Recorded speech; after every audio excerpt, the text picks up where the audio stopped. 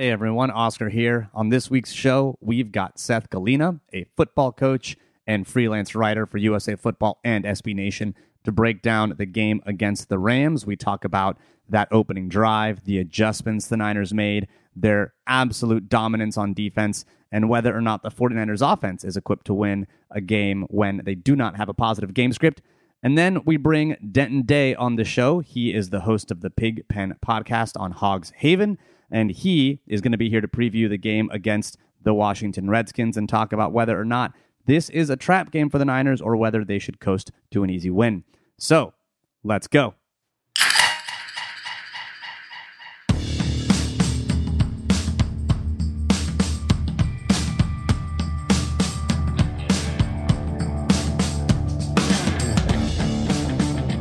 Welcome to this week's edition of the NinersNation.com Better Rivals podcast. My name is Oscar Aparicio, and this week it is the fifth consecutive Win Wednesday in a row.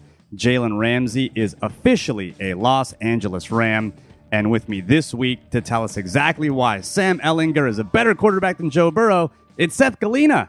Okay, I'm going to hang up right now, actually, because Joe Burrow is the best quarterback to ever have lived, actually. Not just in college football right now. He's the best quarterback to ever live. I mean, on a Niners podcast, them's fighting words. Them's some strong words. As I sit in a recording room with a signed Steve Young jersey behind me, we're going to have some words.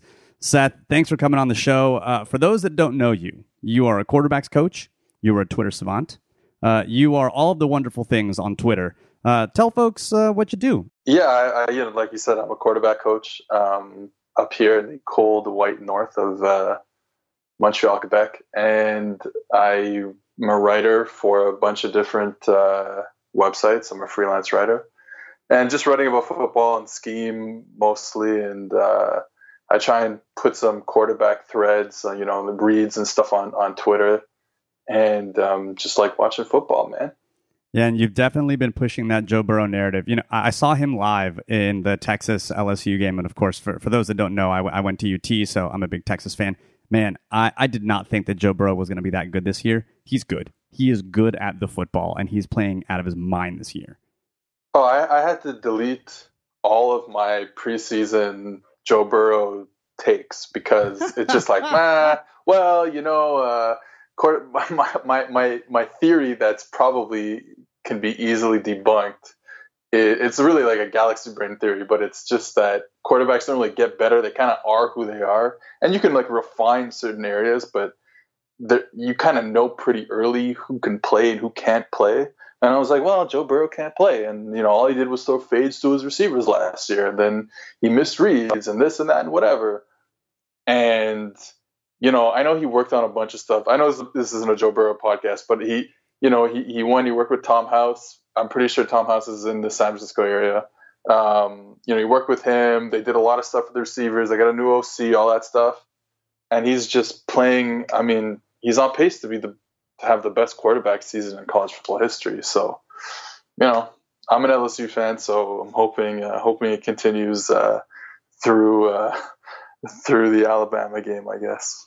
Well, we're going to get to talk about quarterbacks here in a second because I did want to ask you a bit about one old Jimmy Garoppolo. But let's talk about the Niners game because the Niners came to Los Angeles and basically made it a home game and defeated the Rams 20-7.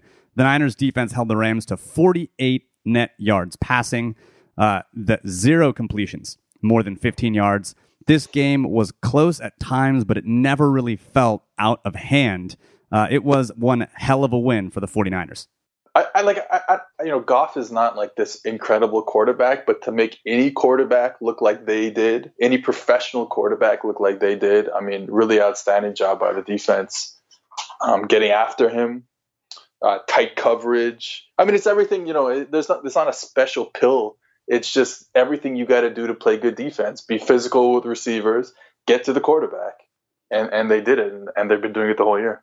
Now, of course, the opening drive wasn't super great for the 49ers. Let's talk about that a little bit because there was a bit of news made after the game when the team said, they kind of made an adjustment to that opening drive. And, of course, then they held the team to, I think, something like 2.2 yards after that opening drive. And when you look at the first set of plays that Sean McVay came out and did, it was pretty clear he had a plan. And he had a plan to do a lot of, start with some what looked like strong side runs, but they were really almost designed to cut back because when you get the run action that you see on that opening drive, they had a lot of sift motion. They had a lot of tight end coming across the formation, and really it's asking for that cutback. And with the Niners wide 9 alignment, oftentimes you get a really, really big bubble on the backside, on the weak side, really between the nose tackle and the defensive end.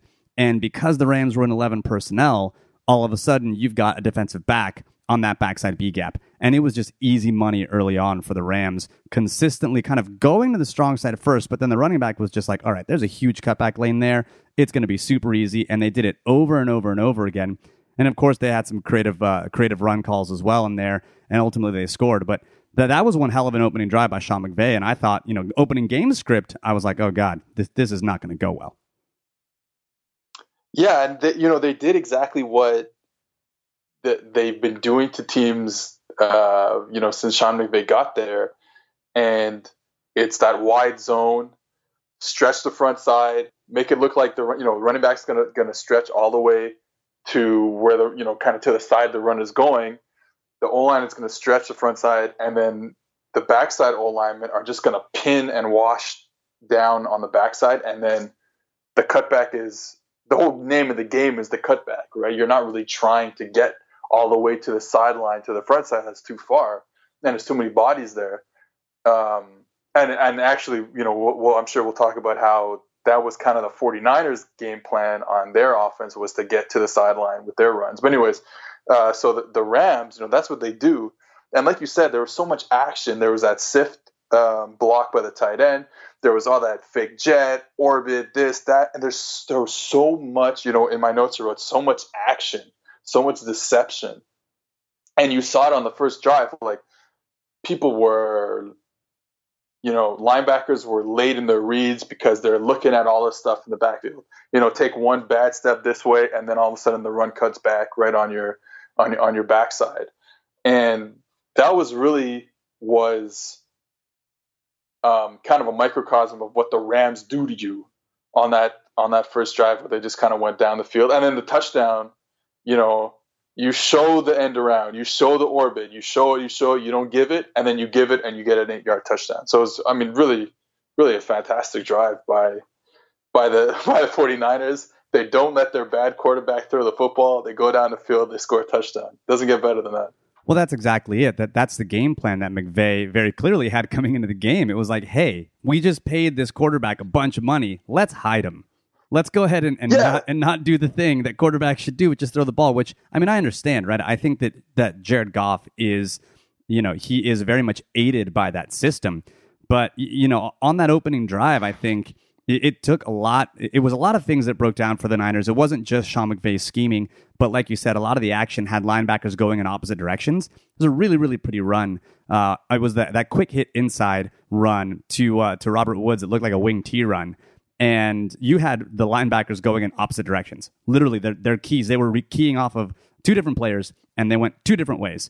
And it was really, really pretty. And DJ Jones just did not have a good game on the nose on that opening drive.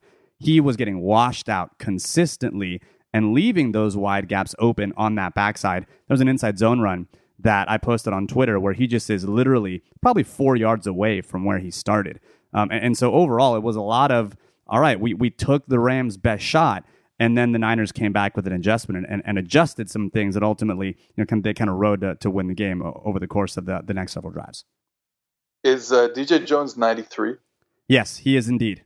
Okay, because my first note is 93 getting washed. Yeah, that's exactly right. So that's exactly it. And yeah, but the adjustment and you pointed this out to me, and then I saw it live, and I mean, it's a great adjustment. It's not like an out of this world. It wasn't something that got passed down, through the heavens.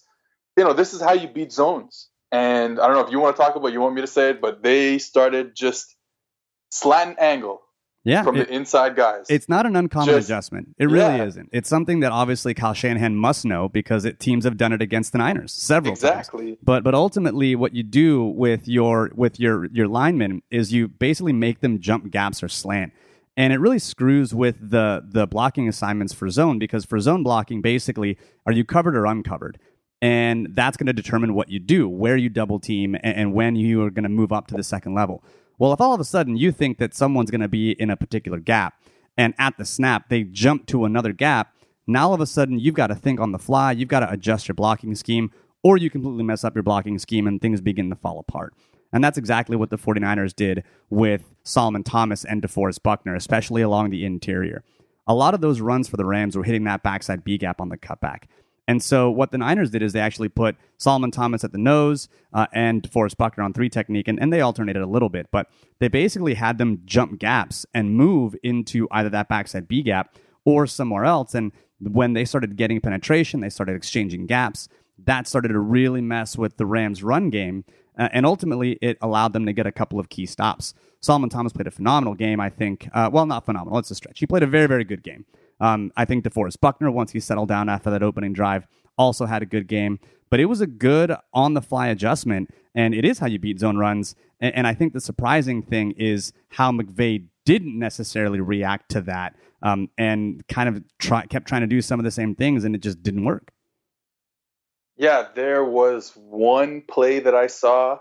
It was a big Darrell Henderson run. Darrell Henderson had, I think, back-to-back runs, I want to say in the third quarter. Yeah, I got worried at that point. The first one I got real worried. was, so the Niners are slanting their 2 interior D linemen, and the Rams ran a toss crack type of play away from where they were slanting. So now, all of a sudden, everyone's going one way, and Darrell Henderson is running to the sideline the other way. And that was the one time that I saw them really kind of call a play that was kind of designed to beat what the 49ers were doing. And it worked. And then he kind of didn't go back to it after that.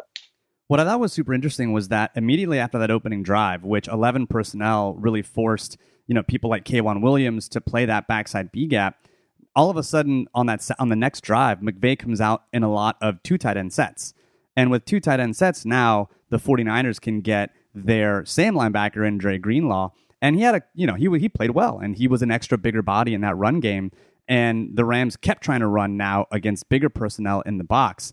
It just seems surprising that they had so much success with 11 personnel that they didn't stick with that, which is kind of their hallmark. It's one of those, kind of curious things. Maybe it was part of the game plan. Maybe he decided he needed to change it up. But it was a solid opening drive for the Rams, but the Niners definitely adjusted. And all throughout the rest of the game, it was basically defensive stops for everyone. Because per Pro Football Outsiders, the Rams had a success rate of 60% on first down and 56% on second down. But once you get into third and fourth downs, everything fell apart. They were 0 for 15 converting third and fourth down opportunities on Sunday, including 0 for 6 in short yardage plays, 1 to 2 yards to go.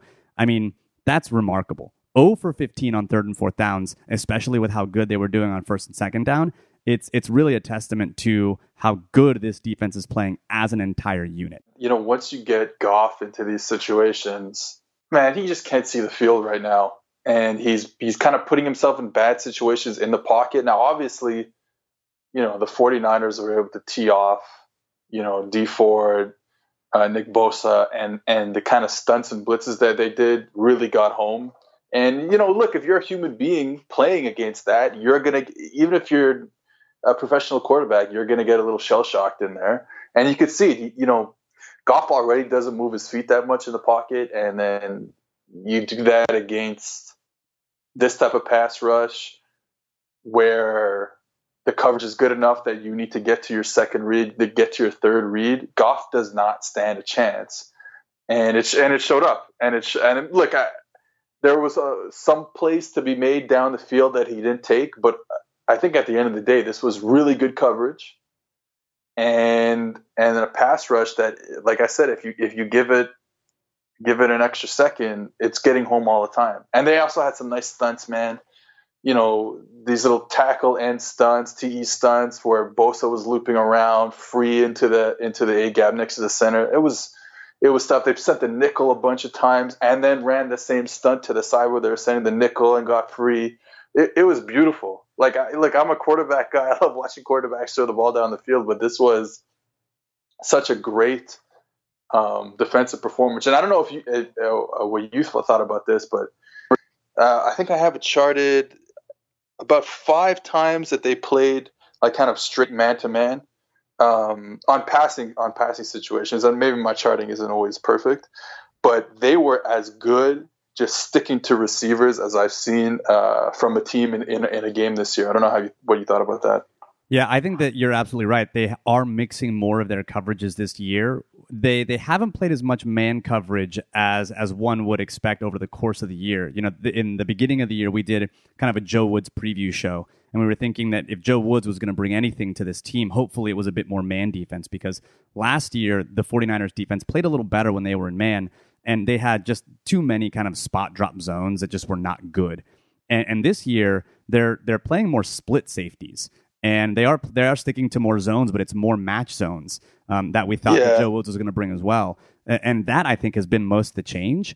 I think that they have the horses to play man, though. They really do. They've got athletes on the edges. I think, honestly, their worst athlete at corner currently is Richard Sherman, like flat out. It's not even a question. Yeah. And he's wily now at this point in his career, like trying to jump stuff. He almost gave up the touchdown when Goff overthrew Everett, I believe. Yeah, because he knows he can use his experience to jump certain routes and stuff. And I think your point about them using a lot more kind of middle of the field open stuff is true. I counted about 8. And I say trying to figure out what coverage the team runs is like, you'll kill yourself trying to do it. And I'm half dead just watching one game. But I got about 8 coverage snaps in some sort of quarters, match zone, too high type of situation. And then a couple more in like a kind of a regular cover too. So yeah, they're playing a ton of middle of the field open, which is not what I expected to see when I watched them, but they're really good in it. They play palms, which is a coverage where both corners will make it look like they're going deep and then kind of come off and try and bang any like quick out route. And you saw Sherman do it a couple times. Like they mixed it up. It's really good. And like you said, they were good last year. No, they were not good. Like what happened? It's a lot of the same players. They're just, Jimmy Ward looks good. So and I'm glad you brought up Jimmy Ward. Alexander came in. He looks good. Fred Warner looks good. So it's really fun to watch. I'm glad you brought up Jimmy Ward because he's someone who's been much maligned, and on this podcast, much maligned by me as well, because the dude can't stay healthy, and he hasn't really stuck at a position. But I will say that this game for Jimmy Ward was probably his best game since 2016, and I would say it's one of his top 5 games ever because he had 3 targets, no receptions, 4 tackles, no missed tackles. He's always been a very, very good tackler, but he had a couple of forced incompletions. He got credit, I think, with 1 pass breakup. I mean, you look at the other games that he's had where he's had a very, very good game. He had, 2016, he had a sack, a pick, and, only allowed 5 receptions on 9 targets for like 36 yards. Then you have to go all the way back to 2015. Week 13 against the Bears, he had a pick 6. Week 15 against the Bengals, he had a sack and a pass breakup. But he has flashed, and he has been okay as long as he's been healthy. The problem's always been his health. And if he is able to stick at free safety, which is a position that was considered his most natural fit coming out of college, and is the position that Jimmy Ward says that he likes to play, if he's gotten, hopefully, all of his bone breaks out of the way this year already between his collarbone and his finger, that's going to be an interesting, it's going to be a very, very positive development between that and Ahkello Witherspoon. That will really help drive the success of this defense because you're absolutely right. A lot of them are the same players. And a lot of the things have broken well for the 49ers. And, coverage is just one of those things where, the performance of corners is kind of, it fluctuates year to year. And luckily the Niners have caught in a couple breaks here. And, with Jimmy Ward and Ahkello Witherspoon and even Emmanuel Mosley, that's been really, really positive for this team because it's not just the front that's been succeeding. It's also the coverage. Yeah, and I think that what I saw out of them just man-to-man, like I was saying, because, yeah, you're right. They're playing a bunch of different coverages in terms of middle field open, middle field close. But I think in the NFL, at the end of the day, you've got to be able to play man coverage whenever you feel like it. And if they can, like they did in this game going forward, then the defense will just keep getting better and better and better, because it's now you can live in a world where, okay, we're getting picked apart in zone, because some quarterbacks will pick you apart. Jared Goff won't do it, but Russell Wilson might. And so to be able to just say, hey, look, we're going to lock down receivers. We're going to play press man. We don't care if they know. We're going to play press man. We're going to force the quarterback onto a second read. And then, again, with how good the D-line is, it'll get home. Now, the 49ers did win the game, and it was very much on the defense's back. But their offense has been, well, this wasn't their offense's best game. They're still very much trying to hide their tackles, and their offensive plan shows it. They had their average depth of target for Jimmy Garoppolo is 4.2 yards.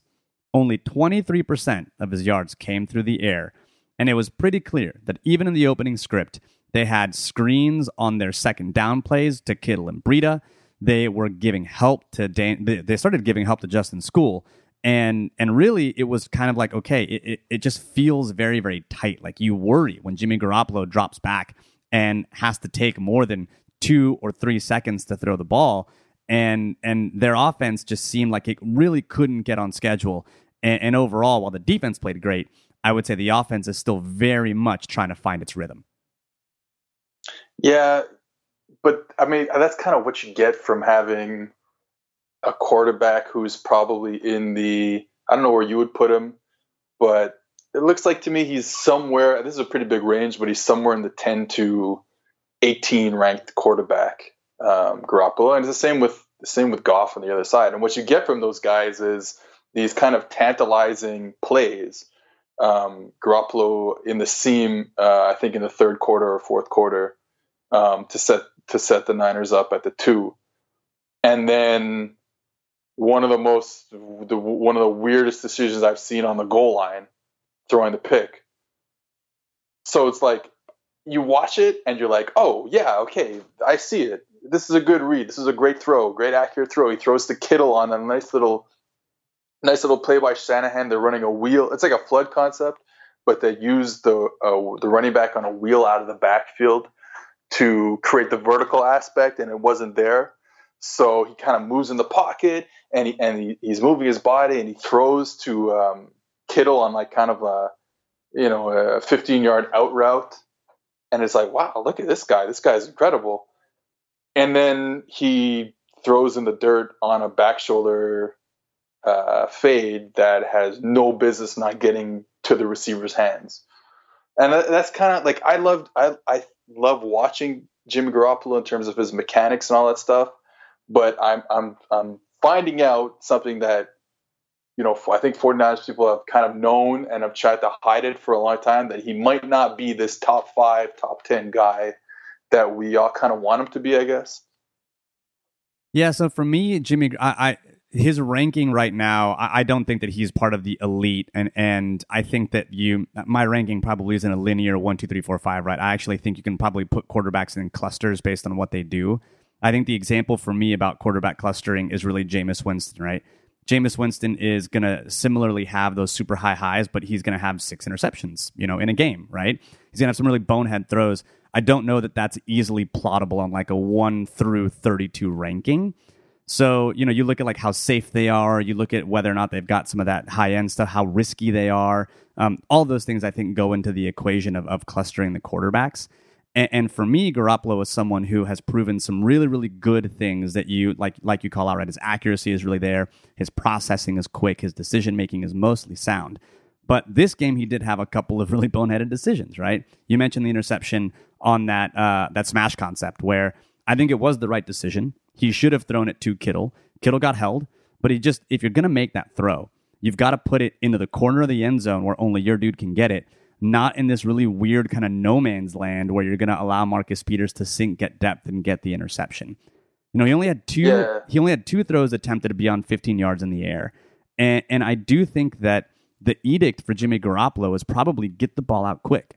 I think Jimmy Garoppolo knows in his head that he's got 2 backup tackles, and if he waits for too long, he's going to get smacked. And I think he's made some really questionable calls over the course of the year. In preseason, it started with, just not seeing the sinking corner. He seems to have a consistent problem with seeing that sinking corner.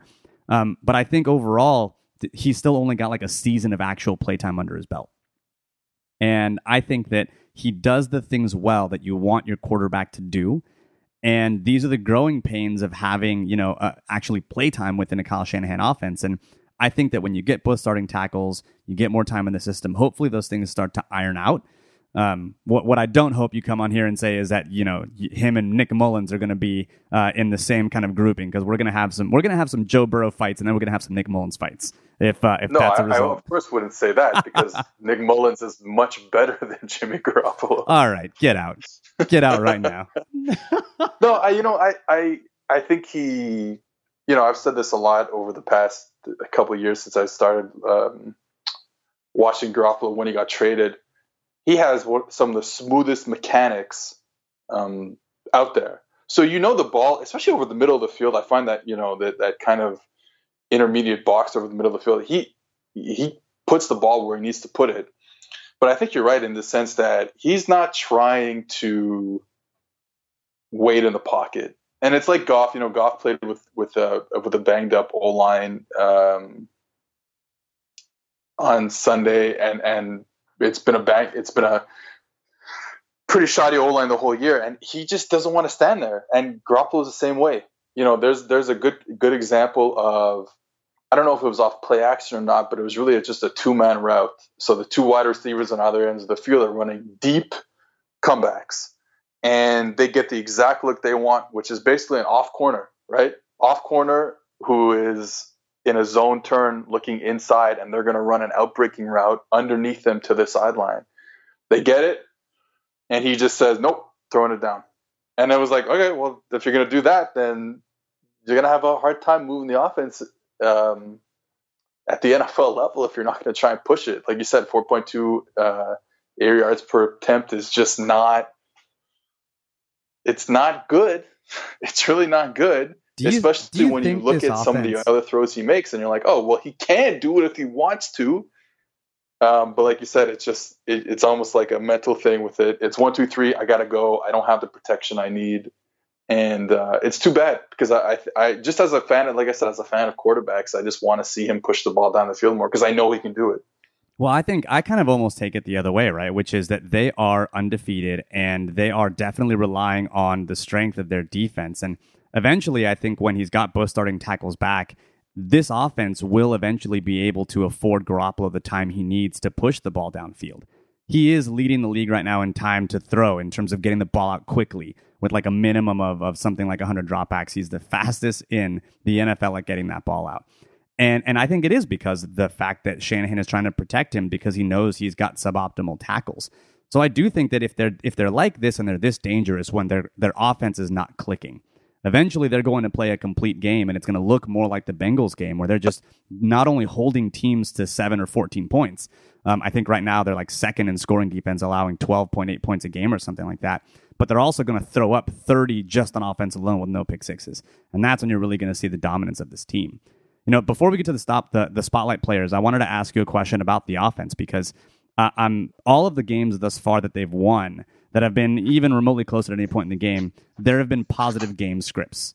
It's been like the defense is holding them. They don't have to really do anything other than run the ball. The game isn't out of hand. Garoppolo doesn't have to throw in order to catch up. Do you think that they can win, over the next couple of weeks? Let's say they get in a shootout for some reason with Arizona, because Arizona is just a weird team and it's Kyler Murray, and why the hell not? Do you think that the Niners offense, as currently constructed right now, without their backup tackles, can win a game with a suboptimal game script? Well, it's like you said, it's up to the play calling and the quarterback wanting to sit back there. Because these routes, like, if you're going to call a bunch of underneath stuff and quick game stuff and screens, then maybe, like my favorite team went into Seattle and called a bunch of screen passes, and Alvin Kamara took all those screen passes for touchdowns. So yeah, you could have a game like that. But I wouldn't bet on it going forward. But like I said, I see Garoppolo being able to do more, but you have to live with, I'm going to take a hit once in a while. I think that's the thing, because there's going to be people open down the field. There always is in every NFL game. it's up to the quarterback who, if he wants to sit around there in the pocket and with people kind of, chomping at the bit to go get him as the pocket collapses and just wanting to take shots down the field. So I think the offense could do that. There's definitely playmakers. Obviously, the tight end, the biggest one. So he could do that, but it's all about, do they want to do that? And it's almost like they kind of don't want to. Kind of like the Saints too with Teddy Bridgewater. It's like, well, they're in these positive game scripts, so it's not the end of the world if we're just calling a bunch of screen passes and quick game and stuff like that. But I think Garoppolo has the tools necessary to go down the field more if he wants to sit back there in the pocket. The 49ers have led for, this is from Eric Branch on Twitter, the 49ers have led for 125 minutes and 45 seconds of the 150 minutes they've played after halftime this season. They have 118 rushing attempts and have thrown just 55 passes in the second half.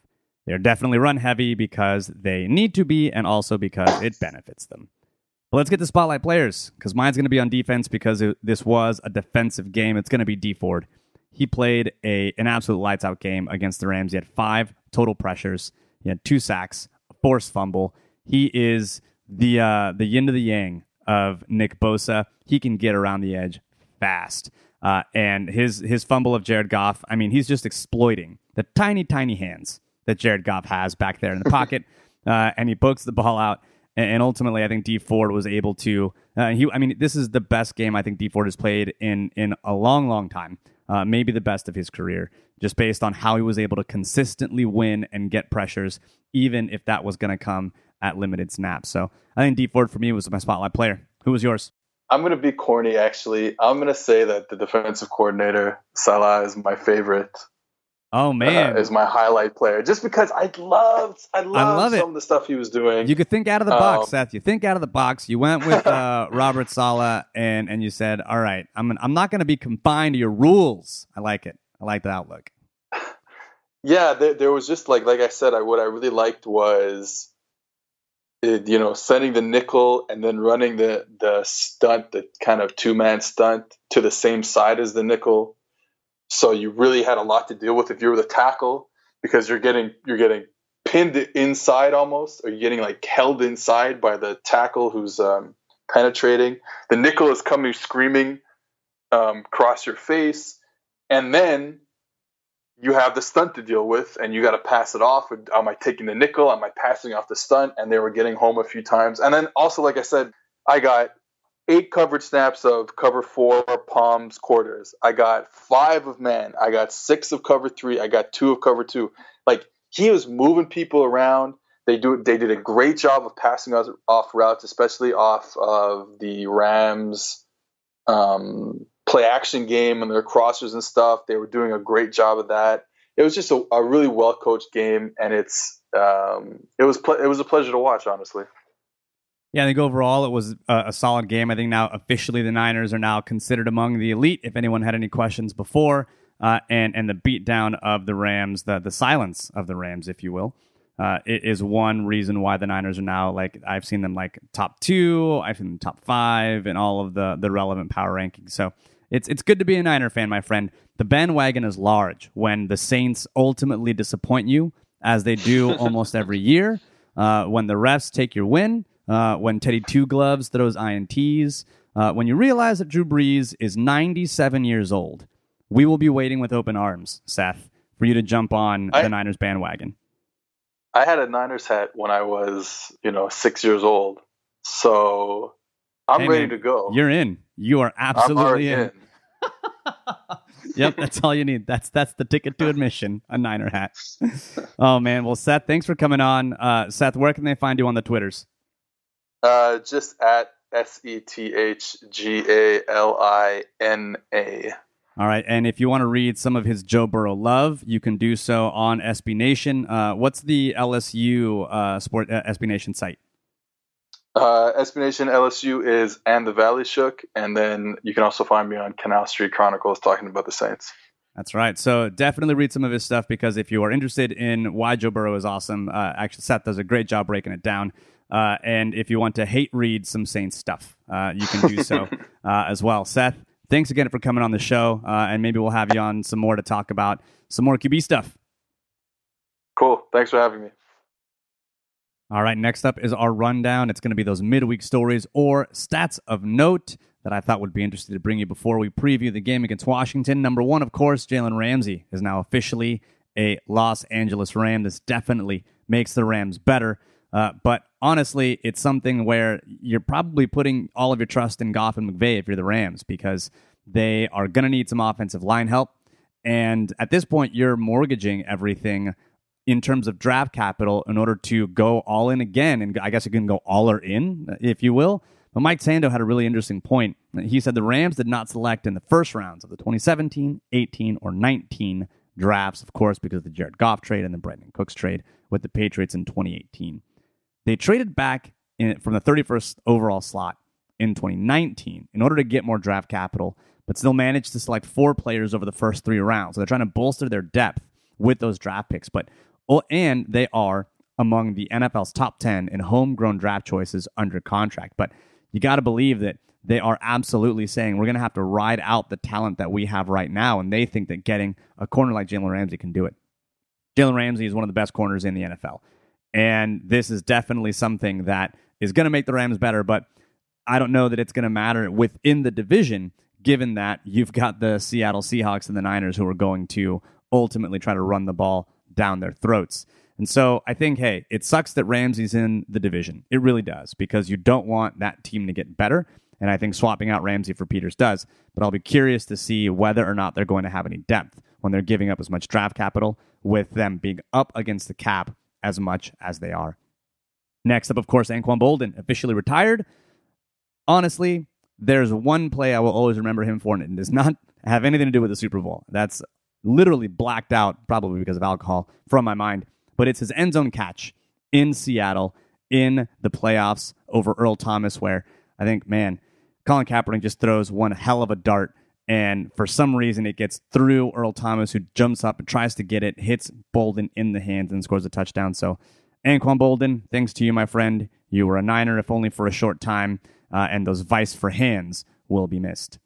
Tevin Coleman, fantasy almost. Yes, he had the TD reception, but he had opportunities for more. He's officially the goal line back. If you're looking for a 49er not named George Kittle to pick up in fantasy, and you couldn't get your clutches on Matt Breida, go for Tevin Coleman, because fantasy is all about opportunities, and that's exactly what Tevin Coleman got. He had, of course, the screen pass down to the 3. He had several goal line carries. The team was trying to feed him at the goal line, and it just couldn't make it work. So Tevin Coleman, I've got you in the family fantasy league. I need you to score me some more damn points. Notable stats: the team's plus 83-point differential ranks second only to the Patriots, and represents the 49ers' best mark through 5 games since 1961. And of course, the most important thing in football, scoring points and not letting your opponent score points. So point differential is huge. And we get to the running for the 49ers. We talked about running on second and long last week. This week, it's running into a stack box.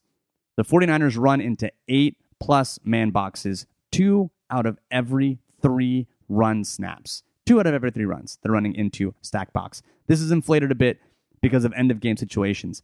But when you're running a lot of 21 or 12 personnel, this is going to happen. So the Niners are averaging, I think, the second most rushing yards in the NFL, and they're doing so while running into heavy boxes, which is why I will be very, very interested to see what happens to that offense when you get both tackles back. Next up, we've got Denton Day from the Pigpen podcast over there at Hogs Haven, who will come on to preview the game against the Washington Controversies. All right, Denton, let's just jump right into it. So the Washington Redskins are 1-5. They are not having a great season. They are 30th in Football Outsiders defense adjusted value over average. They fired their head coach. And of course, their big win last week was also because of the best week of practice they've ever had. This is the kind of season you're having when players like Adrian Peterson are saying, you know what? This is a great week of practice. And you turn that into a win against the Miami Dolphins. How does it feel to be a Washington Redskins fan right now, Denton? Well, I would say that the culture is still damn good. I think we're still riding with that. But, I mean, it's great to get the first win under the belt, but more importantly, it's nice to not be winless. Because there was a realistic chance that we lost the Dolphins, we go 0-16, and I don't need that burden placed on my shoulders. I don't know if I'm mentally prepared to take the bashing of my team going 0-16. So if nothing else, we avoided that, so that's a big win. Yeah, I think Kevin Clark of The Ringer had the tweet of maybe the season for the Washington Redskins. He said the difference between the Washington Redskins and the Miami Dolphins is that the Washington Redskins aren't intending to do this. He's right. And I saw that tweet, and I was so, it hurt because it was true. It was one of those things where you see something and you know that it's true, so it digs just a little bit deeper. That's exactly what that was. Oh, man. So now, of course, you've got the 49ers who are coming into Washington to try and win the game. And honestly, this is a game that if you're a Niners fan, you're probably taking this as an automatic win at this point. So I would love for you to tell the team, or to tell Niners fans everywhere, exactly why this shouldn't be thought of as an automatic win for the 49ers, because when you look at the defense, especially the secondary, you think to yourself, okay. When you look at the offense and you're like, Bill Callahan wants to run the ball all of the time, you're like, okay. And so you think to yourself, all right, we should walk away with a win. Why won't that happen? Well, I would say, if I'm putting my best Redskins PR hat on here, I would say that our defensive front can do some things that could limit the Niners' ability to run the football. And we've seen so far throughout the course of the season that they've been a pretty damn good run team. If nothing else, Kyle Shanahan is great at developing a great running attack. I know that probably angers just about every Falcons fan everywhere, but Kyle Shanahan knows how to run the ball. And the Redskins have an ability with the guys they have, at least in their front four, that they can cause some issues. And in a situation like this, they could possibly make Jimmy Garoppolo be the guy that has to beat them. And I still have a little bit of questions on whether or not Jimmy can be the guy that can go out there and throw for 350, 400 yards and beat an opposing team. So in a perfect scenario for the Redskins, that's what they do. They slow the run game down and they say, hey, Garoppolo, come beat us and earn that win to stay undefeated. Now, of course, you've got Jonathan Allen on that defensive front, and he's probably the big name, but he's probably, at least so far, hasn't been playing the best along that Redskins defensive front. Who are some of the other players that Niners fans may not know about that are playing really, really good football for the Washington Redskins along that front?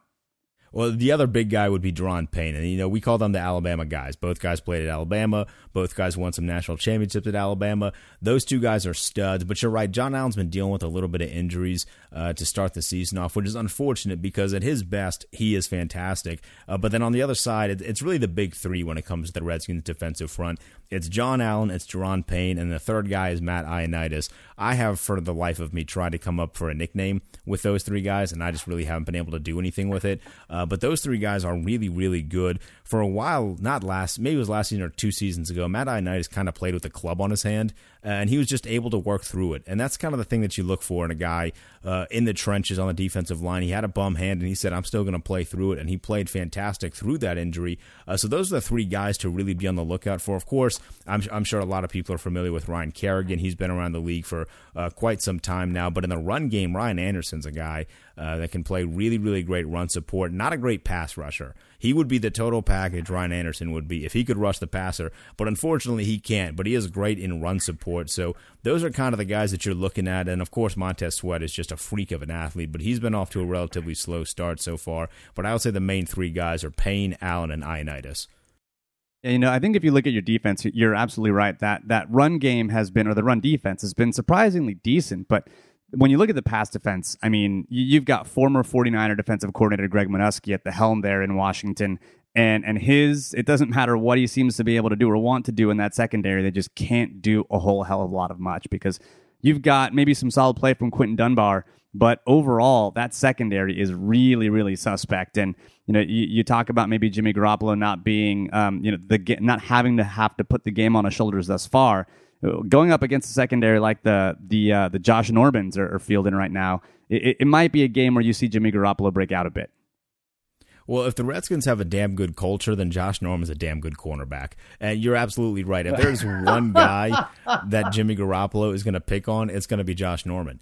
When the Dolphins went down and scored that touchdown in front of Josh Norman, the guy that Josh Norman was covering, it was the least surprising thing of the entire game. I could have told you that 10 minutes before it happened. If they got there, they're going to target Josh Norman. So this, for you guys, could be a great opportunity for Garoppolo to kind of build his confidence a little bit, moving the ball down the field, just to do it in the direction of Josh Norman, and you're bound to have some form of success.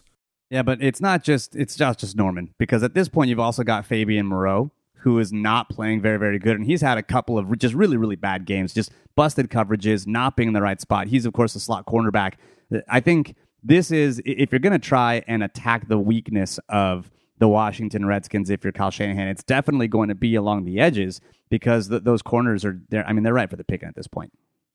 Yeah, absolutely. It seems like every single game there's multiple busted coverages, and I know in football that that's bound to happen every now and then, but it does seem to happen much more frequently with this group, which is kind of surprising because more or less they've kind of been together for a good amount of years now. All these guys have played with each other, with the exception of Landon Collins, who just got here this offseason, but everybody else has been in this system before, so the amount of busted coverage that we're seeing is really head-scratching to a certain extent. So this is the time for Jimmy Garoppolo. If he wants to kind of build that confidence, like I said, this would be the secondary to do it. It pains me to say that, but that's just the reality of the situation. What do you think that is? Because you did mention that you got some high-priced free agents that are not playing well, right? You've got Josh Norman, who's, of course, making a ton of money but not living up to it. But you've also got Landon Collins, who's not playing poorly. He's not playing lights out, but he's not playing bad. And this unit has been sticking together. Greg Minuski, while he's kind of maligned, especially in Washington, he's not, you could do worse at defensive coordinator. So what do you think is really the thing that's going on with that Redskins defense? Oh, I think that's the most frustrating part of this whole ordeal is I don't really know. Like, I wish there was something that you could point to and say, this is the situation, this is what needs to be fixed. But when you look at all the guys that we have in the secondary on paper, all of them have a certain degree of strengths that you would think would mesh well together, but for whatever reason through the first part of this season, they just haven't. And Landon Collins, I think, has made some really good plays that maybe don't get talked about as much because the team is losing, but he has had his own amount of struggles as well, and he kind of came in bold this offseason, said, I want to wear Sean Taylor's number, which is a bold proclamation for this franchise, who, for whatever reason, doesn't actually retire numbers, but they do retire numbers, but they don't. It doesn't make any sense, but he's kind of living off of that a little bit. I love what Monte Nicholson does. He has a lot of potential, but for whatever reason, they just can't seem to put it together, and I don't know if that's more of a mental aspect than a physical ability aspect, but that's what it's been through the first 6 games or so. They haven't had a complete game as a secondary to this point. Now, of course, when you go to the other side of the ball, the matchup that I'll be watching is just watching a really, really fun young wide receiver do his thing. And unfortunately, that's not going to be anyone on the 49ers. It's going to be someone on the Washington Redskins. That's going to be scary Terry McLaurin, who is someone that we did a little bit of preseason kind of draft prep on. And I was left impressed with his college tape. I thought he could be a wide receiver the Niners could target if they went with a wide receiver in the second or third round. And he is playing just some really, really good football for Washington. I've got a question for you. Let's see if you know the answer here.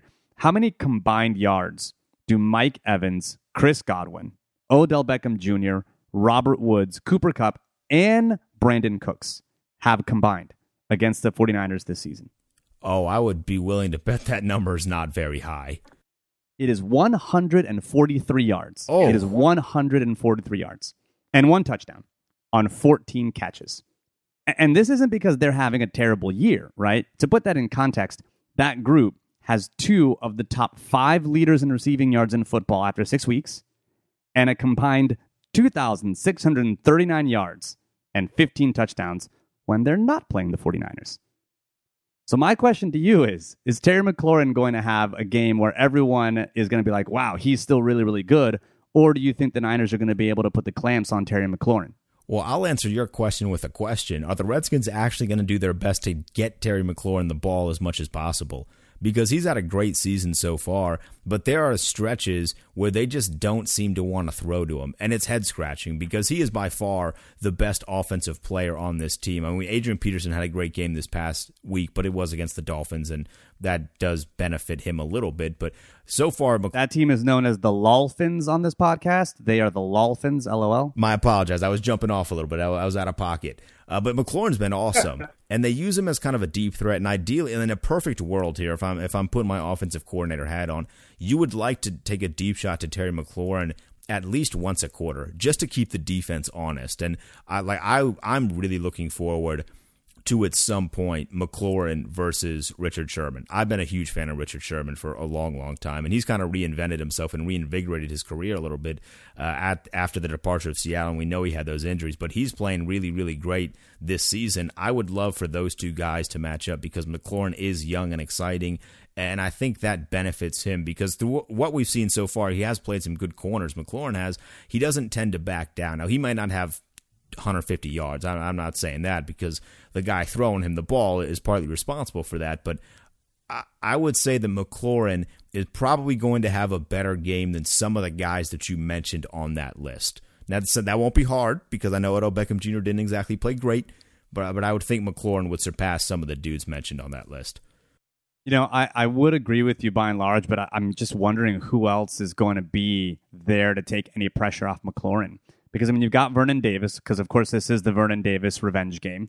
Now that Jordan Reed is on IR with concussions, and hopefully he gets just good in general in life. Like, you hate to see that with anyone. And so hopefully he ends up being okay. But you've got Vernon Davis, who said, I think earlier this week, that he will always be a 49er in his heart. So, you know, he's going to be imagining himself as a 49er in this game, apparently.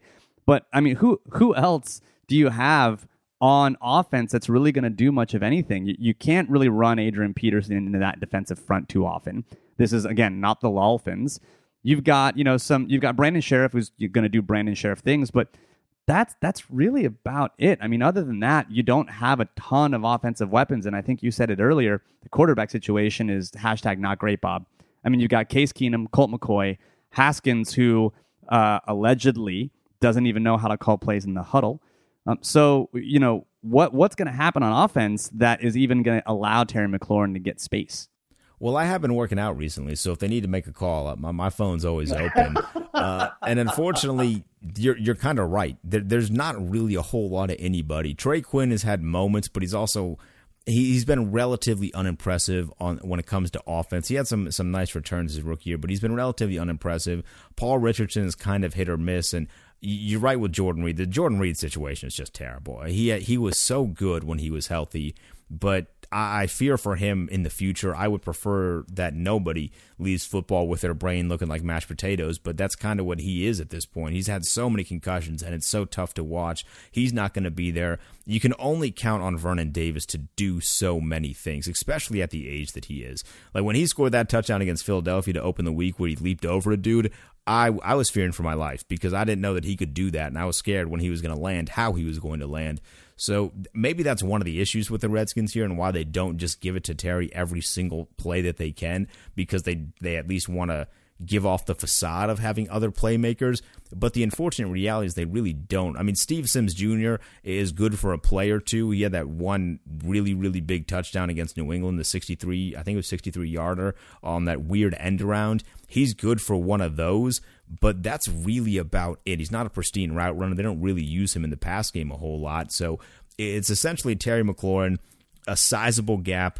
Then you have Adrian Peterson. I don't think Chris Thompson's going to go, so that hurts, although he hasn't exactly been fantastic this year. And then there's an even bigger sizable gap between the next great playmaker on that offense, and it's not good. And maybe that's going to limit what this team has the ability to do against this defense, because Lord have mercy, that 49ers defense is absolutely disgusting this season. Yeah, it really is. And when I look at the game, I think the worry for 49ers fans is that maybe this is a trap game. This is a game coming off of a really big win in Los Angeles, and now they have to go to Washington and play in an early game, which the Niners have won road games before. I mean, to me, they've been able to overcome a 5-turnover game against Pittsburgh. I think there's not a lot more that the Washington Redskins can throw at them, especially with someone like Bill Callahan at the helm, who basically wants to run the ball like it's 1956. And so I think when you put all that together and you also take into account the fact that 3 of your 4 worst graded players on offense via Pro Football Focus are your 3 quarterbacks. Case Keenum, Colt McCoy, and Dwayne Haskins. I think ultimately the Niners should walk in, take care of business, and even if McLaurin gets a little bit of his, I think ultimately it should be a win because what the story has been for the 49ers so far has been being able to lean on positive game scripts where they end up getting ahead, and now all of a sudden the defensive line can just tee off and make life difficult for quarterbacks. And when you've got the offensive line, when you've got trouble along the offensive line, like the Washington Redskins do, I think it's just going to be a recipe for disaster. And ultimately, I think the Niners are going to end up winning this game. What's your prediction for the outcome of the game? In my most optimistic sense, I'm just heavily leaning on this being a trap game, but the unfortunate reality is that it probably is not. You know, you mentioned that this was a revenge game for Vernon Davis. It's also a revenge game for Kyle Shanahan, and he spoke today about his time in Washington, and there was... Yeah, did you hear that quote? I was laughing at it because that's kind of what this franchise has been for the past 20 years. When you have a plethora of coaches that leave and then all of them say bad things, you know, it's not just a coincidence at a certain point. And I know that Kyle Shanahan is a great football coach. I knew it when he was here. I've loved watching him, but I just don't see any feasible way unless Case Keenum just turns into Super Saiyan Case Keenum and throws for 500 yards, which seems very unlikely, or Trent Williams just miraculously comes back, then all of a sudden we're good. But I mean, it's not going to be a good game for the Redskins. This is now going to be probably the fourth game this season that I'm going to watch, but I'm not going to enjoy watching it. Well, I think the line right now is the market has the Niners as 8.5-point favorites. Do you think they cover, or do you think that the Redskins are able to cover? Oh, I would say they probably cover. Right now, I would say if we're going for kind of moral victories, if we score more than the Browns, I'm good. And you know what? That's not a bad place to be. Score more than the Browns. Man, I feel bad because, you know, I was right there with you as a Niners fan. After the whole Jim Harbaugh thing, you had those years where Jim Tomsula was your coach, and you're like, what are we doing here? So I feel you, man. I really do. And, you know, it sucks to be on that side, but I understand. It feels good to be on this side, though. We're just like, you know what? This should really be a win. Not going to lie. Feels good. Yeah, I imagine that would be a good feeling. We don't have that much, but we do have a damn good culture. I just want the record to be straight on that. Damn good culture over here. For the record, if you didn't hear Kyle Shanahan's comments earlier today, he was asked what he liked about coaching in Washington. He said, coaching with my dad. And then they said, what didn't you like? And he said, everything else. And I think that's a good way to end. Denton, where can they find you? Your podcast on Hogs Haven, and where can they follow you on Twitter, especially during the game, to get some of the sad tweets? Yeah, you can follow my entertaining Twitter feed at Denton_day and subscribe to the Hogs Haven podcast feed. If you are a Redskins fan listening, you can find me at the Pigpen Podcast and really just all over the place. I do my best to stay busy. Hey, Denton, thanks for coming on. Best of luck. At least hope you know what? I don't hope that you cover because I want to extract every sweet morsel of victory from this. But you know what? The one thing I can hope for you is that you get rid of Bruce Allen in some way, shape, or form soon. I certainly hope so. I appreciate you having me on. Enjoy the game this weekend. I'd be willing to bet you're going to enjoy it a lot more than I am. But hey, go Nats. That about does it for this week's edition of the Better Rivals podcast. You can always follow me on Twitter at Better Rivals. Thanks again to Seth Galina and Denton Day for coming on the show. Thanks to you for tuning in. And as always, go Niners.